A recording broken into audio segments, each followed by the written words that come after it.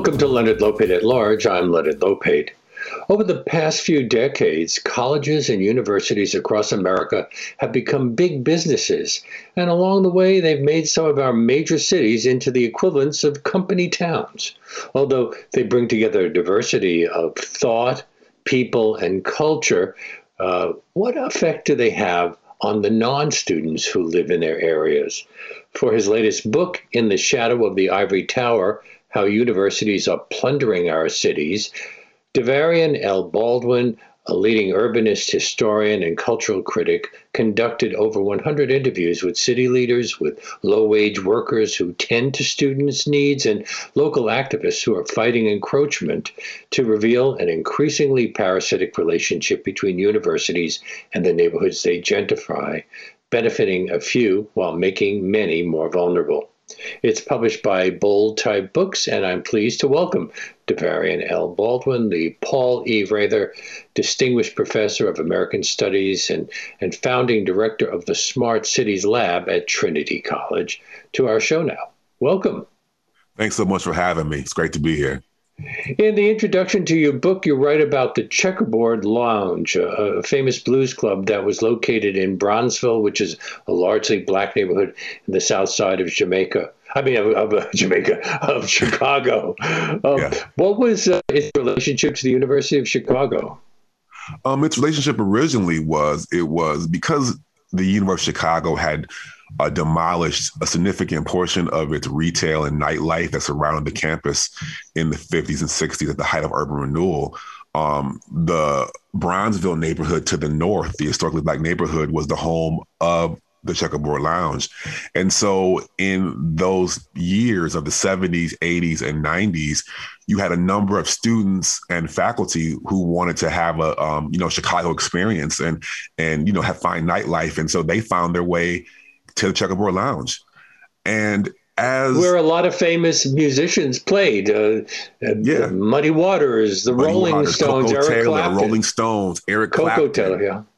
Yeah, it was a blues shrine. It was a mecca for both international and national blues tourists, as well as local blues aficionados. It was the place to be if you wanted to get the blues experience. It was co-owned by the blues great Buddy Guy. Was it falling apart? Well, I talked to people who were involved, who were connected to it, and they said that there was a problem with the roof. And they believed that this was a small fix and that they were already working with L.C. Thurman, the owner, to make the repairs or to make arrangements to make the repairs. And then the next thing they know, they saw in the news headlines, had read that the University of Chicago has come in to save the Checkerboard Lounge. That was the new statement publicly. They were shocked. But actually, they were suggesting that it be moved to another place. Well, yeah, by savior, and this is interesting, they used the language of kind of Black historic preservation, but what they were actually doing was that they were picking up the lounge and moving it to the Harper Court commercial district that they had begun to develop in the late 90s and the 2000s in the Hyde Park campus neighborhood.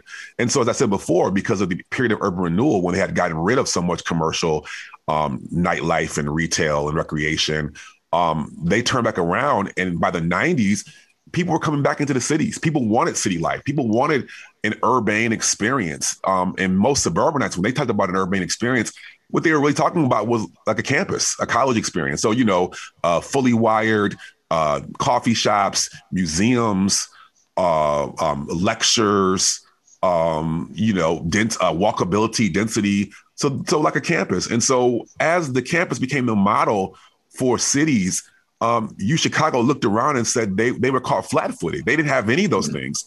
They were people in the 90s. There were people that still wore T-shirts in the Hyde Park neighborhood that said University of Chicago, the place where fun comes to die. And so when they saw this new development and things going on, they're like, we need to do something. And so their thoughts was, let's grab, our students are already going to the Checkerboard Lounge. Let's grab it and put it into our new Harper Court development as a way to keep money and people on our campus, keep the money circulating on our campus. And but you write that the school had either demolished Black neighborhoods or built institutional walls to keep Black residents away from campus for almost a century by that time. There were protests, and one of the people you write about is a man named Bernard Lloyd. Yeah. What role did he play in the controversy over moving the Checkerboard Lounge south of Hyde Park? Well, Bernard Lloyd, he actually his relationship to kind of, town and gown or city universities and the cities had gone back some time. He was a graduate of MIT in Cambridge, Massachusetts. And after that, he was on the alumni board, on the board of trustees, the alumni member. And so he had saw directly after graduating from college, Harvard and MIT's expansion into Cambridge and the greater Boston area. So he said that, these town gown relationships were not new to him. But then he moved to Chicago to work for the white shoe consulting firm McKinsey and Company. So it was odd, that he would make a decision to live on the hard scrabble blocks of the South Side of Chicago. South Side became code for black and poor, but he was an African American. Actually, he lived in Liberia before he came to go to school at MIT. He was a mixed race, actually. Yeah, Mother was German. His mother was German, and his father was a former a military vet who lived in Germany. They met in Germany. He grew up in Liberia, so he came with that experience, with a worldly experience. So he went to MIT, saw the relationships that were happening there. He got a job in Chicago.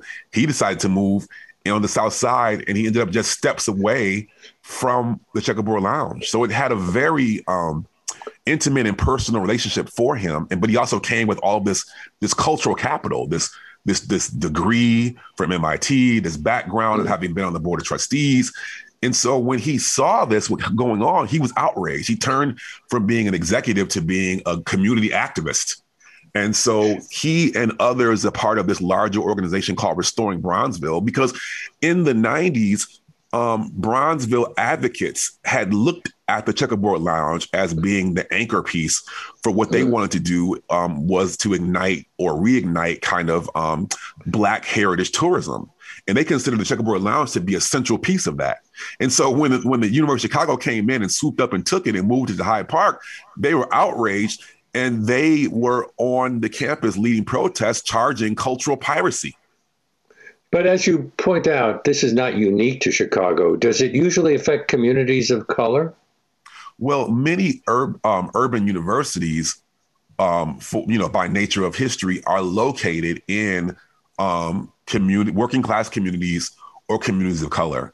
And many times when they had a role in the 50s and 60s of serving as the friendly face of urban renewal, it was because of the growing migration of Black and Latinx residents into the surrounding areas. So as you said earlier, they usually fortified and turned inward.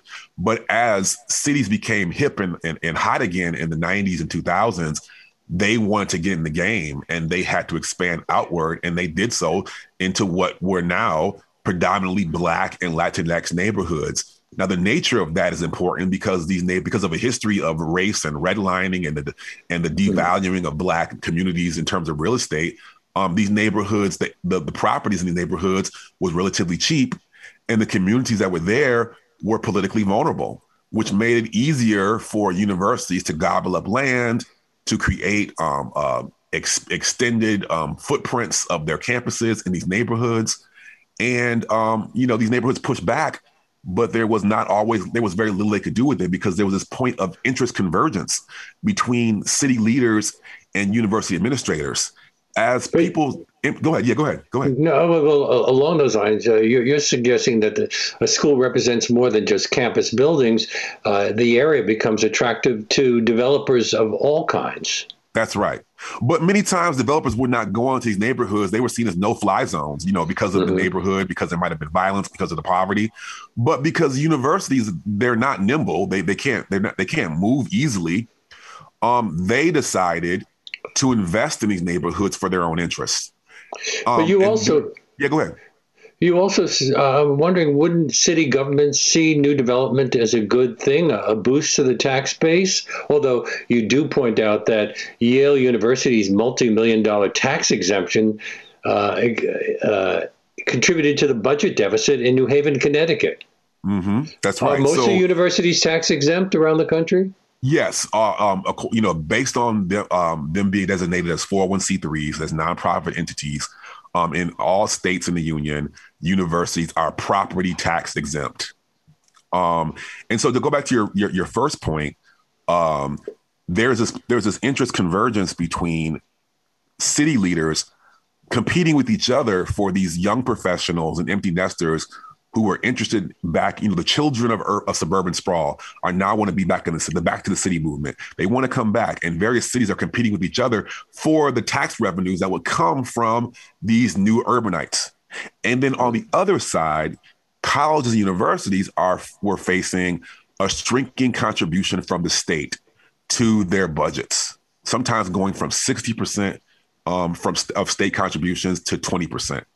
So you have this convergence of interest between university leaders and city leaders to basically turn large swaths of their cities into a campus as a mechanism for capturing economic value for investors, for these residential returnees, for recreation, for nightlife, to draw students, to draw laboratories in the new biotech, pharmaceutical industries that were taking shape in cities, but also they were getting free research from universities as well. So all these forces combined to make these Black and brown and working class neighborhoods these vulnerable landing sites for this new economy.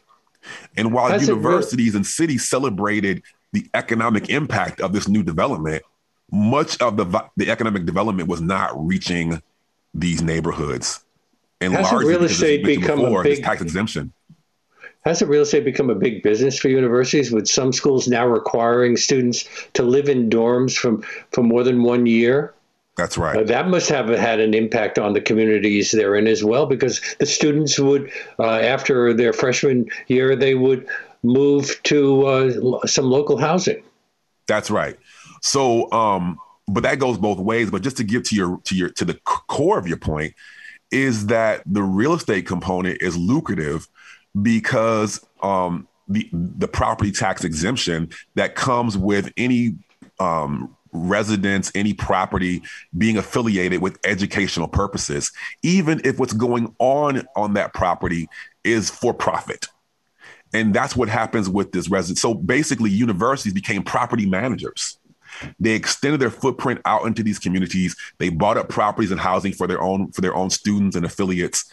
And if that could be argued to have educational purposes, that property development was tax exempt. Conversely, or in a parallel fashion, as they put these laboratories and these workstations in these neighborhoods, if the argument could be made that they were for educational purposes, those were also tax exempt. But the secret story, or what's quiet is kept, is that a lot of times in the new economy, the research and development that was going on in these tax exempt laboratories was being sold to private companies, and then universities were reaping the benefits of royalties and intellectual property rights. So you got for-profit development happening on tax-exempt properties. You tell the story of an experience on the University of Chicago's campus by Brandy Parker, a young Black man who grew up on Chicago's South Side. Right. Is that a typical story? Yeah, it's a story that I heard all across the country, that when you have, because a part of the story that I'm trying to build out here as we're talking here is that as these campuses expand into these neighborhoods for laboratory development, for real estate expansion, for commercial development, to attract researchers, faculty, and their families, they also have ramped up their police forces. And as primarily white parents are nervous about their children living in these predominantly Black and brown neighborhoods, they lobby to university administrators to do something. And the solution in many cases was to enact a memorandum of understanding between the university and the city, whereby campus police, armed campus police in most cases, would have jurisdiction over blocks beyond the campus, anywhere that a campus development might exist, or sometimes jurisdiction over whole cities. So you've got quasi-private police that are being governed by university interests that are governing and policing non-university affiliated residents. And Brandy Parker in the Woodlawn neighborhood on the south side of Chicago is a prime example of this. I talk about him, and he said that he got stopped by the University of Chicago Police Department on the average of 3 times a week. Sometimes they wouldn't even stop the car to jump out and ask him, where the guns at? Where the drugs at? So this was his reality profiling. of being racially profiled. Yeah. From a predominantly white institution's police force in a predominantly black and brown neighborhood. Do they have good relations, these security guards and police and university police forces, with the police, the other police, the city's police? In most cases, yes, because they are, they're doing the work of the police officers. And they're able to get to the scene much more quickly. City police can redirect their budgets in other areas or in other ways, or actually increase their surveillance of black and brown neighborhoods with the additional layer of university or campus police. So that's definitely a case that they have these relationships. But the difference is that especially private campus police, they are not governed by the Freedom of Information Act laws that are required by city police. So here you have private police with public authority, with very little public oversight. When the Johns Hopkins just 2 years ago was making the push to build out a private police force, Senator Mary Washington in the state of Maryland, and whose jurisdiction is over the area of Johns Hopkins, she described it as like a Vatican City in the middle of Baltimore. Because this police force would only be answerable to the university administration and its board of trustees, that the state and the city wouldn't even have the power of the purse to reward good behavior or penalize bad behavior. And this is something that's happening all across the country. And so Brandy Parker is an example of someone who's been profiled. But in the case of someone like Samuel DuBose, or in the case of someone, so this is Stephanie Washington and Paul Witherspoon. Right. Stephanie Washington and Paul Witherspoon. Stephanie Washington, or the case of Jason Washington. So Stephanie Washington, Yale, or the case of Jason Washington in Portland. These are individuals who are either shot or killed by campus police off campus.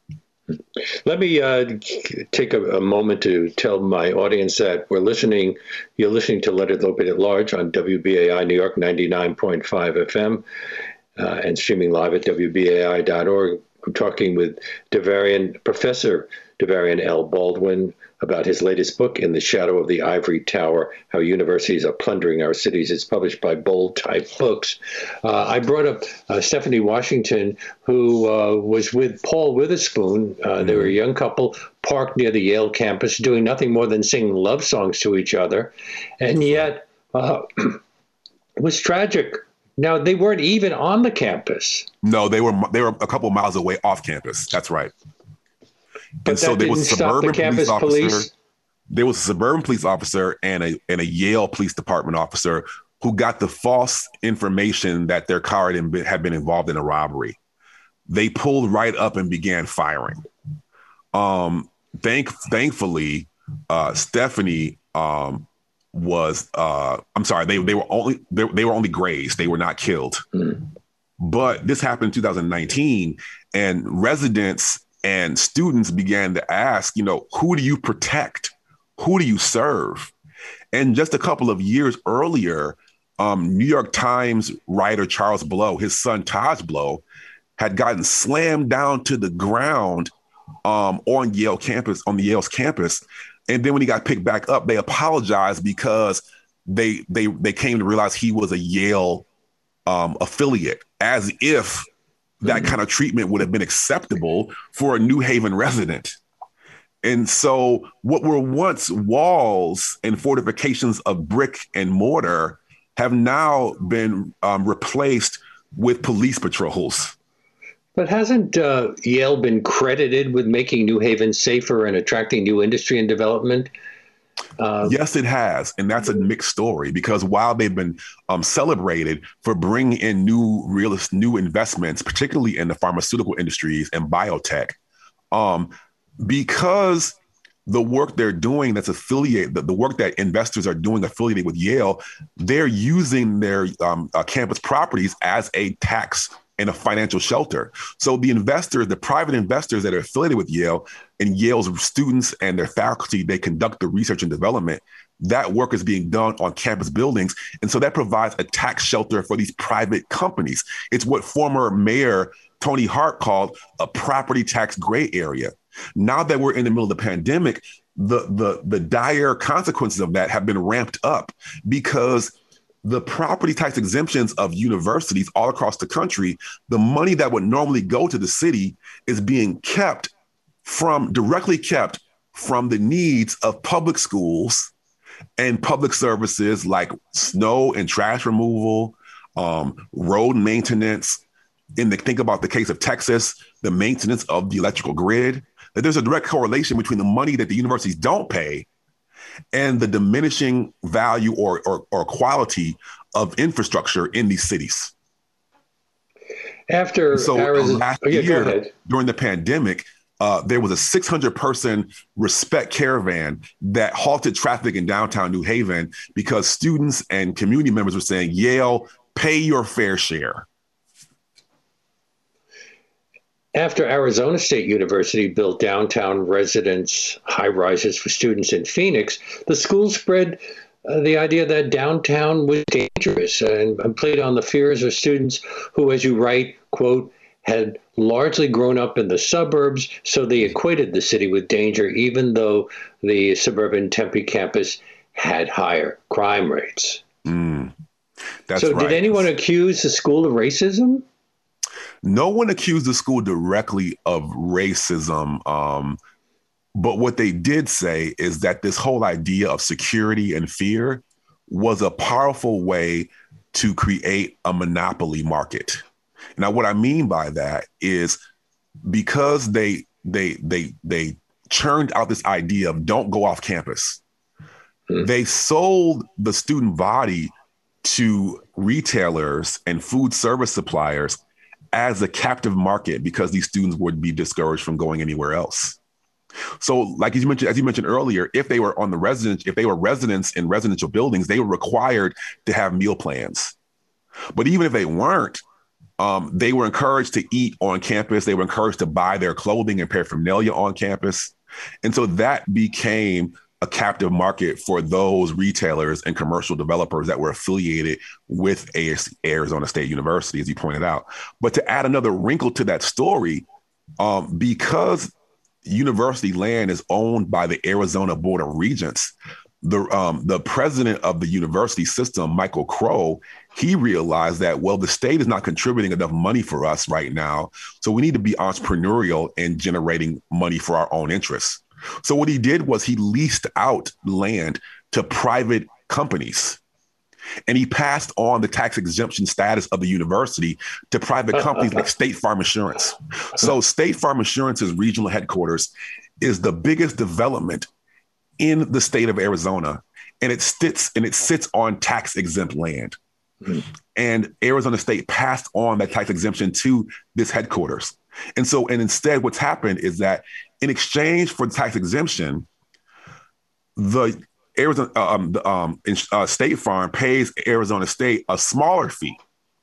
And that fee gets to be used by Arizona State for whatever they want without the oversight of the democratic process of the state governance.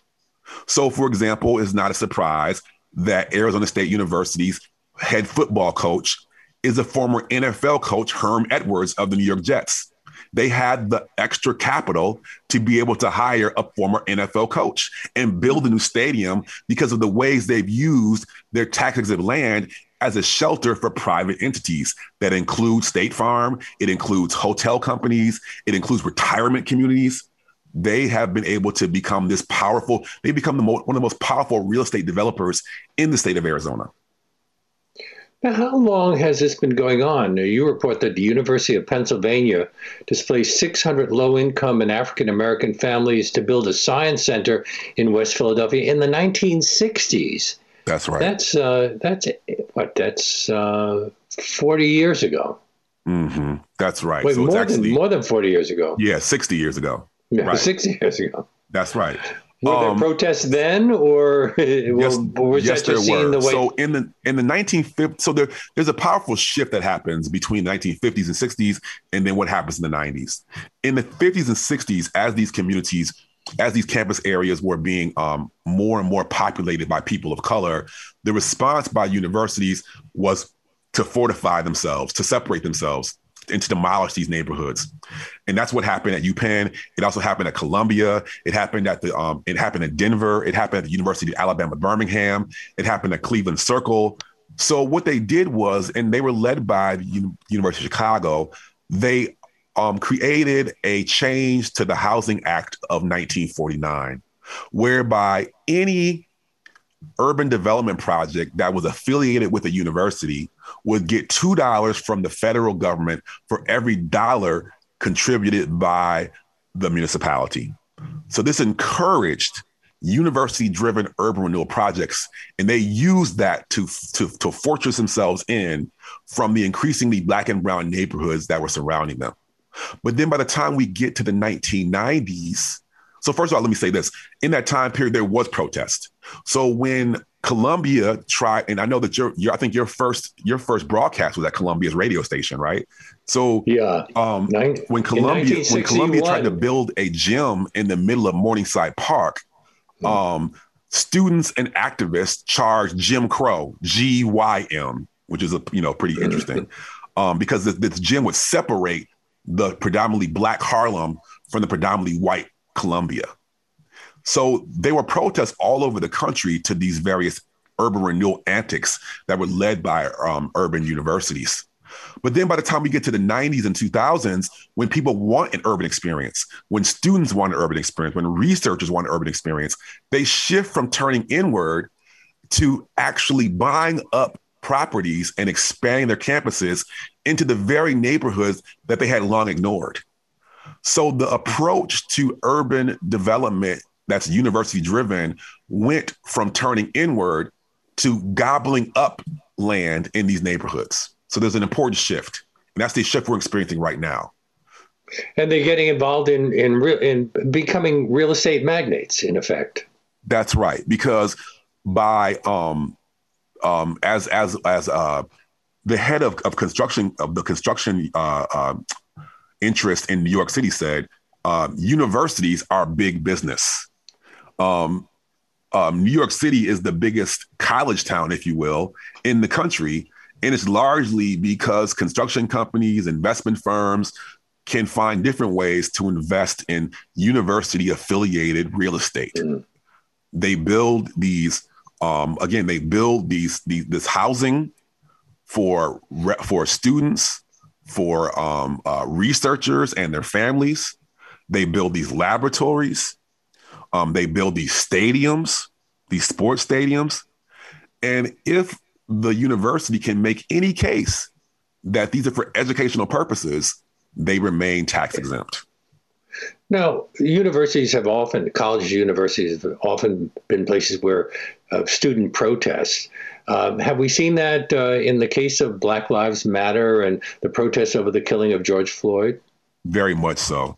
There were earlier protests. So, for example, when Samuel DuBose was killed in 2015, there was a protest there that was happening right at the moment of the killing of Tamir Rice and Trayvon Martin and others. So the early stages of Black Lives Matter, Michael Brown. But with the killing of George Floyd, who's in the trial of Derek Chauvin's going on right now, many started to call for police reform or police abolition, and students and residents in these campus areas began to say, "Wait a minute, we're talking about police in general, but campus police have been ravaging our neighborhoods for decades. They need to be a part of this conversation." And so right now there are organizations like a national organization called Cops Off Campus, and then at Northwestern, Community Not Cops. At University of Chicago, there's Care Not Cops. So what's happening nationally and internationally, you're seeing in a more focused form around campus neighborhoods. And they're arguing, and I'd argue more legitimately, some people have pushed back with the idea of disarming city police. But they, I think, can make the legitimate claim, why are campus police armed? They need to, their services of being armed forces should be transitioned over into public health services, trauma care, domestic violence services, unarmed public safety, not armed police forces. And I've talked to people across the country, and they're saying, the calls for transitioning city police to becoming these kind of these networks of community care, of healthcare, of trauma services. This could be done most easily on campuses because they have these large medical centers and public health facilities, that the things we're trying to do and call for on cities writ large, that universities could be the model for that kind of work. You're listening to Leonard Lopate at Large on WBAI New York 99.5 FM and streaming live at WBAI.org. Here we are in our ivory tower, all our fears left behind, looking on down from our ivory tower, like everyone else has lost their minds.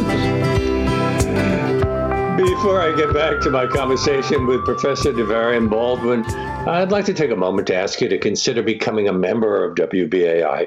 We're asking all of our listeners to step up right now by going online to give2wbai.org or calling 516-620-3602 to help keep this show and the station on the air in the wake of this terrible pandemic. Again, the number 516-620-3602, or you can go online to give2wbai.org. And one great way to support WBAI throughout the year while spreading out your financial commitment so that it's only a small amount taken out of your credit card or your bank account each month is to become a sustaining member, what we call a BAI buddy. And I am delighted to announce that anyone who signs up to become a BAI buddy in the name of Leonard Lopate at Large right now will receive a free copy of the book that we are discussing on today's show, In the Shadow of the Ivory Tower, How Universities Are Plundering Our Cities, by my guest, DeVarian L. Baldwin. But whatever level you are able to show your support for this show and this historic station, it all helps. The important thing is that you take that step right now by calling 516-620-3602 or by going online to give2wbai.org. If this hour of thoughtful conversation is a part of your daily routine, why not keep it going for someone who may be just discovering it? And you can do that by calling 516-620-3602, by going online to give2wbai.org to support New York's only 100% listener-supported station. But don't forget to make that tax-deductible contribution in the name of Leonard Lopate at Large. And from all of us here at WBAI, thank you. And we return now to my guest, Professor DeVarian L. Baldwin, whose latest book is In the Shadow of the Ivory Tower, How Universities Are Plundering Our Cities. It is published by Bold Type Books. As you mentioned earlier, New York is a major city and college town, and you devote a whole chapter to New York schools. John Sexton, a Brooklyn native who was the president of NYU from 2003 to 2015, gave a speech which included the phrase fire and ice economies. What was he talking about? Yeah, that's very catchy and ingenious for him. For years, mostly policy wonks and other urbanites had talked about the role that finance, insurance, and real estate, so FIRE, had played in anchoring New York City's economy. So, Wall Street, insurance companies, real estate developers, et cetera. But he argued that with the rise of optic cables, fiber optic cables, those entities had become more mobile and no longer needed to be located within the city. And then he said that as that economic base flees New York City to other more less expensive climes, you still have us, universities. Invest in universities. We are the ICE economy, information, culture, and education. So he said in a succinct way, you know, ICE can stop fire from being put out. And so basically what he's doing is he's making the case for cities and city developers and city leaders to invest in universities like NYU, Columbia, Fordham, et cetera. And this is he made this kind of the landmark catchphrase of his presidency as he ramped up the expansion of NYU from Washington Square to Midtown to Brooklyn and now Abu Dhabi and Shanghai. How has NYU's expansion affected the affordable housing needs of Greenwich Village residents? I remember Matthew Broderick complained. Right. And you know, he got hit really hard for that because he's like, you know, there people like, you know, you live in a Tony Brownstone and you're the Sex and the City set, which was the response of the lawyers from NYU when he protested. But there still are some significant issues to be made. So in a part of NYU, it's you know, super blocks in the Washington Square Park area were made available to NYU because of the ambitions of Robert Moses in the 1960s, who got stopped because, you know, protesters fought him and stopped his push to put a new highway going right through Washington Square Park. And so through that got what is stopped called Soho as well. That's right. It saved Soho when people protested. But Robert Moses seems to be, whenever there seems to be something wrong happening in New York area, Robert Moses' name comes up. That's right. And so one of the places where he wanted to put this highway was in the area that is now Washington Square Park. When that didn't happen, that became a major part of NYU's campus. And just to be clear, he got stopped by none other than Jane Jacobs in that area. But so that area became a part of Washington Square Park. It became the housing for faculty and for residents, but it also became some affordable housing as well. But so in that process, over time, the quirky kind of bohemian, you know, moniker of the Greenwich Village became one of the most powerful and wealthy zip codes and areas in the country. And they were able to fight back when NYU began to encroach in their neighborhoods, precisely because in the earlier period, concessions had been made, zoning restrictions and planning agreements had been made to say that, okay, you can have these three super blocks, basically 3 blocks in one, if you agree to these arrangements to do no more or to do things modestly in this area, to not turn it basically into a college town or a company town is what they called it. But then when Sexton came through in the 2000s and wanted to expand out into the Greenwich Village areas, it's precisely what he did. In order to do this, he had to break all types of the agreements that were established after Moses.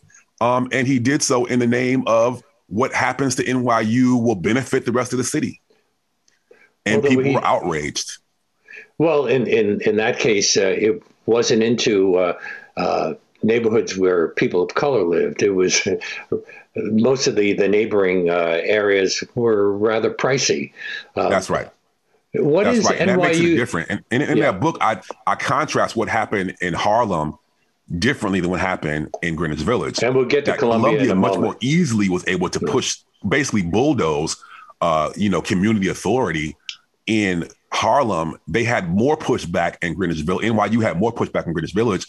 But the problem that they shared is that the political lever that residents hold are the community boards. So in each case, Community Board 2 and Community Board 9, your listeners will know that very well. But the problem with community boards is they only have advisory power. They don't have enforcement power. And so in both cases, NYU and Columbia were able to run roughshod over the community boards and gain the final approval from City Hall, from City Council, to push forward their projects.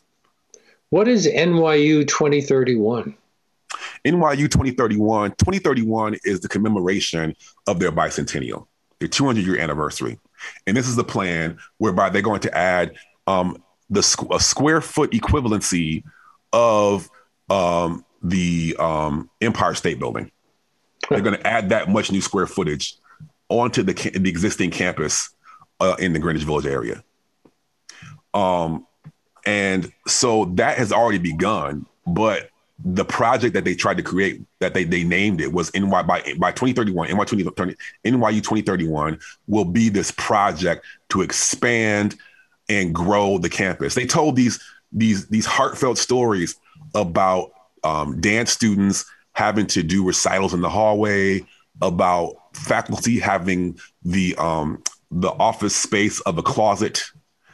And I'm an alum. And so I got the alumni magazine as they tried to raise money for this NYU 2031 project.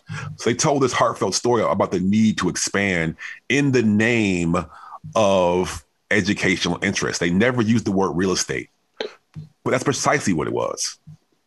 But they're moving into the East Village as well. Their footprint. What'd you say? They're moving into the East Village as well. And that's right. And so they began to build these behemoth residencies that were totally out of scale with the design and the kind of village landscape of the East Village and Greenwich Village. So like, low story buildings. They created these high story buildings that have jettisoned out of the ground. And they got, and these NYU residence halls were followed by private companies that now had the green light to do so, because you couldn't make the case anymore that there were height restrictions in these areas when the university planted the first flag at these 12 and 13 story buildings. And so now if you go into Greenwich Village or into the East Village, those residence halls are matched by private company buildings as well at the same heights. And so the landscape has been changed, with the university playing the primary role, or at least the initial role. Let me say that. This is Leonard Lopate at Large on WBAI New York 99.5 FM, and my guest is Professor Davarian L. Baldwin. His latest book, In the Shadow of the Ivory Tower, How Universities Are Plundering Our Cities.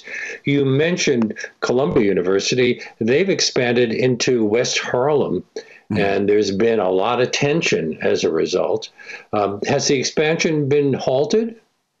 No, they were able to push through that expansion with a legal protection. So with that story, Columbia University targeted a certain area of West Harlem, what some call Manhattanville, for their Manhattanville campus.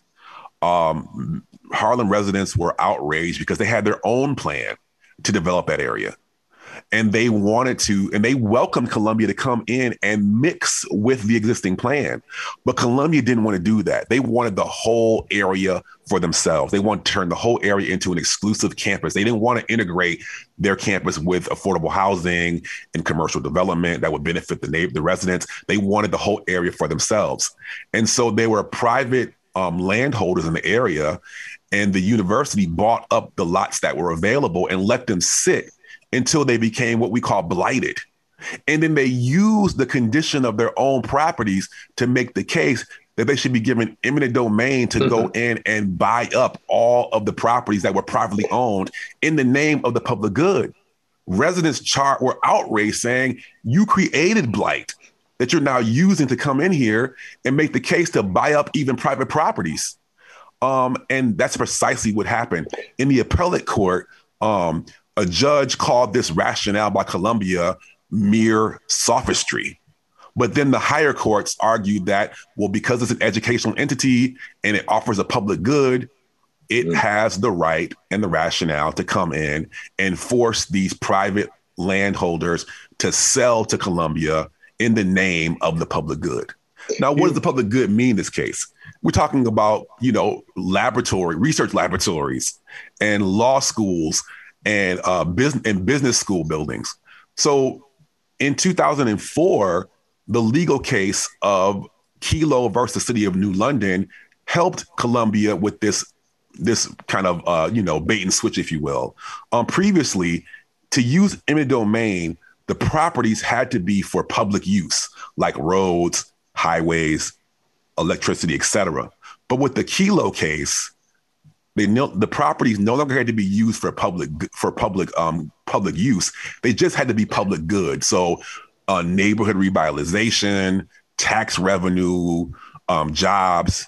And we know that the wealth and revenue that's going to be produced on this campus is not going to trickle down to the residents that might still exist in that neighborhood.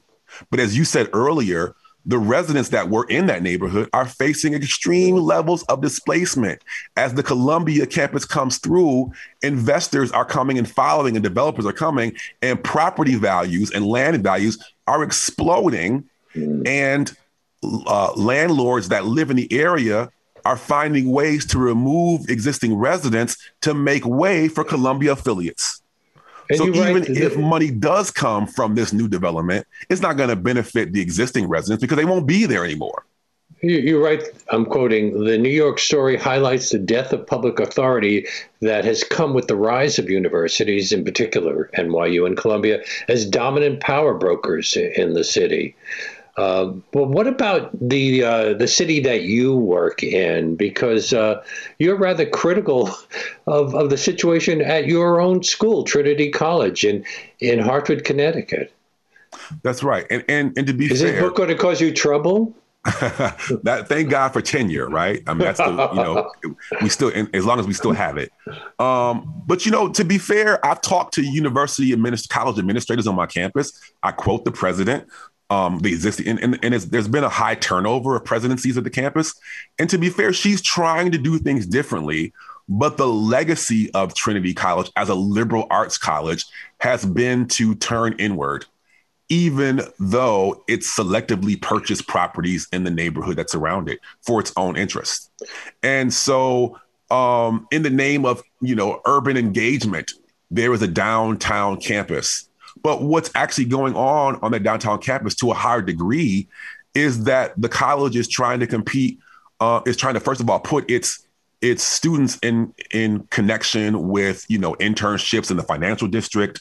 It's also trying to capture the certificate market of returning students who work in the corporate sector.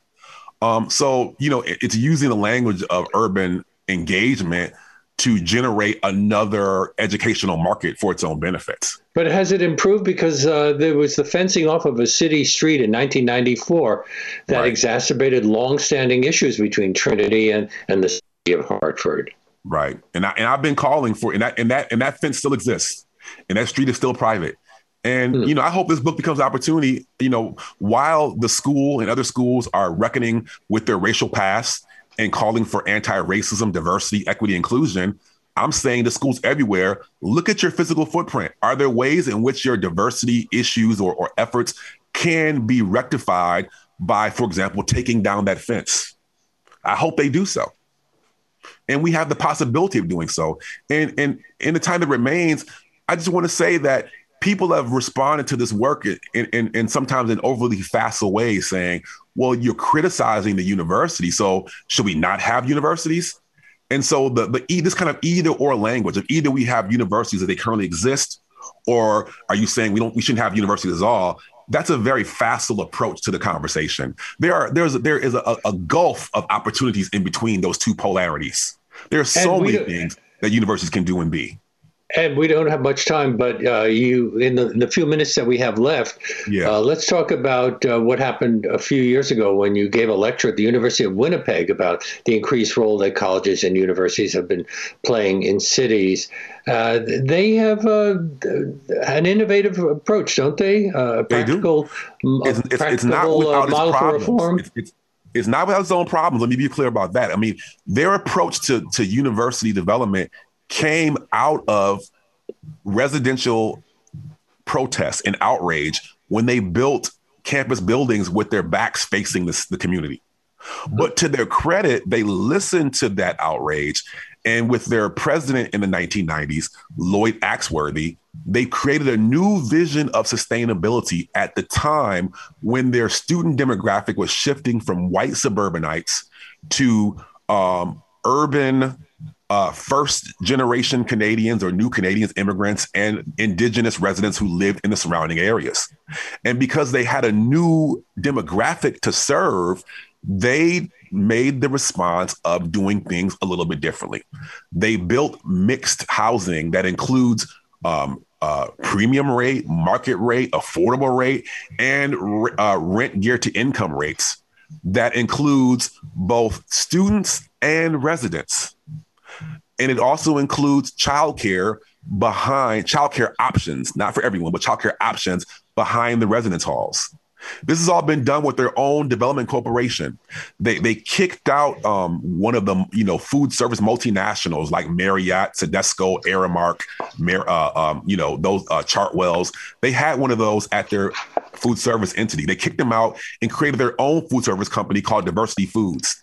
And I walked through the kitchen and I was amazed. So 65% of the workers in this kitchen come from what they call marginalized communities. So first, new Canadians, recently incarcerated, LGBTQ residents, single mothers. 65% of their employees come from those communities, and they're in the efforts of making this a profit-sharing entity. So they would all hold shares in the entity. That's the effort. And then on the sustainability side, 65% of their materials come from local farms within a 100-kilometer radius. And they have compost bins next to each cooking station, and they send their cooking oil off to be converted into biodiesel. So that's what they do. That can happen here. But to be fair, activists and faculty members in Winnipeg said that's not even enough. So Jim Silver said most Indigenous residents will not come downtown to go to school. So he took his school of urban studies, and moved it to the Indigenous North End to create an educational outpost in the middle of an Indigenous community without the blessing of the university. He didn't get support from the university. He got state money, or I'm sorry, province money. We're in Canada, province money, to do this on his own, because he felt that even with all the great things that the downtown campus is doing, it wasn't even enough.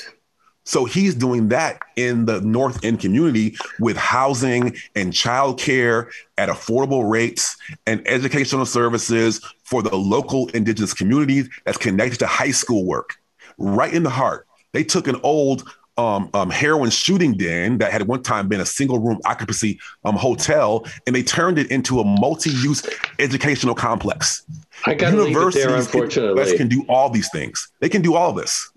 We pretty much run out of time, but my great thanks to Davarian L. Baldwin, urbanist, historian, cultural critic, the Paul E. Rather distinguished professor of American Studies and founding director of the Smart Cities Lab at Trinity College in Hartford. His latest book is In the Shadow of the Ivory Tower, How Universities Are Plundering Our Cities. It is published by Bold Type Press. It's been a great pleasure having you on the show. Thank you so much. Thank you so much. It was great talking to you. And that brings us to the end of today's show. Special thanks to segment producer Todd McGovern for preparing the interview you just heard, and to our live engineer, Reggie Johnson, and my executive producer, Jesse Lent, for all of the important work that they do throughout the week. If you've just discovered this program and would like to hear more of our one-hour deep dive interviews, you can access past shows streaming on demand at WBAI.org. We're also available on iTunes, Spotify, or anywhere else that you get your podcasts.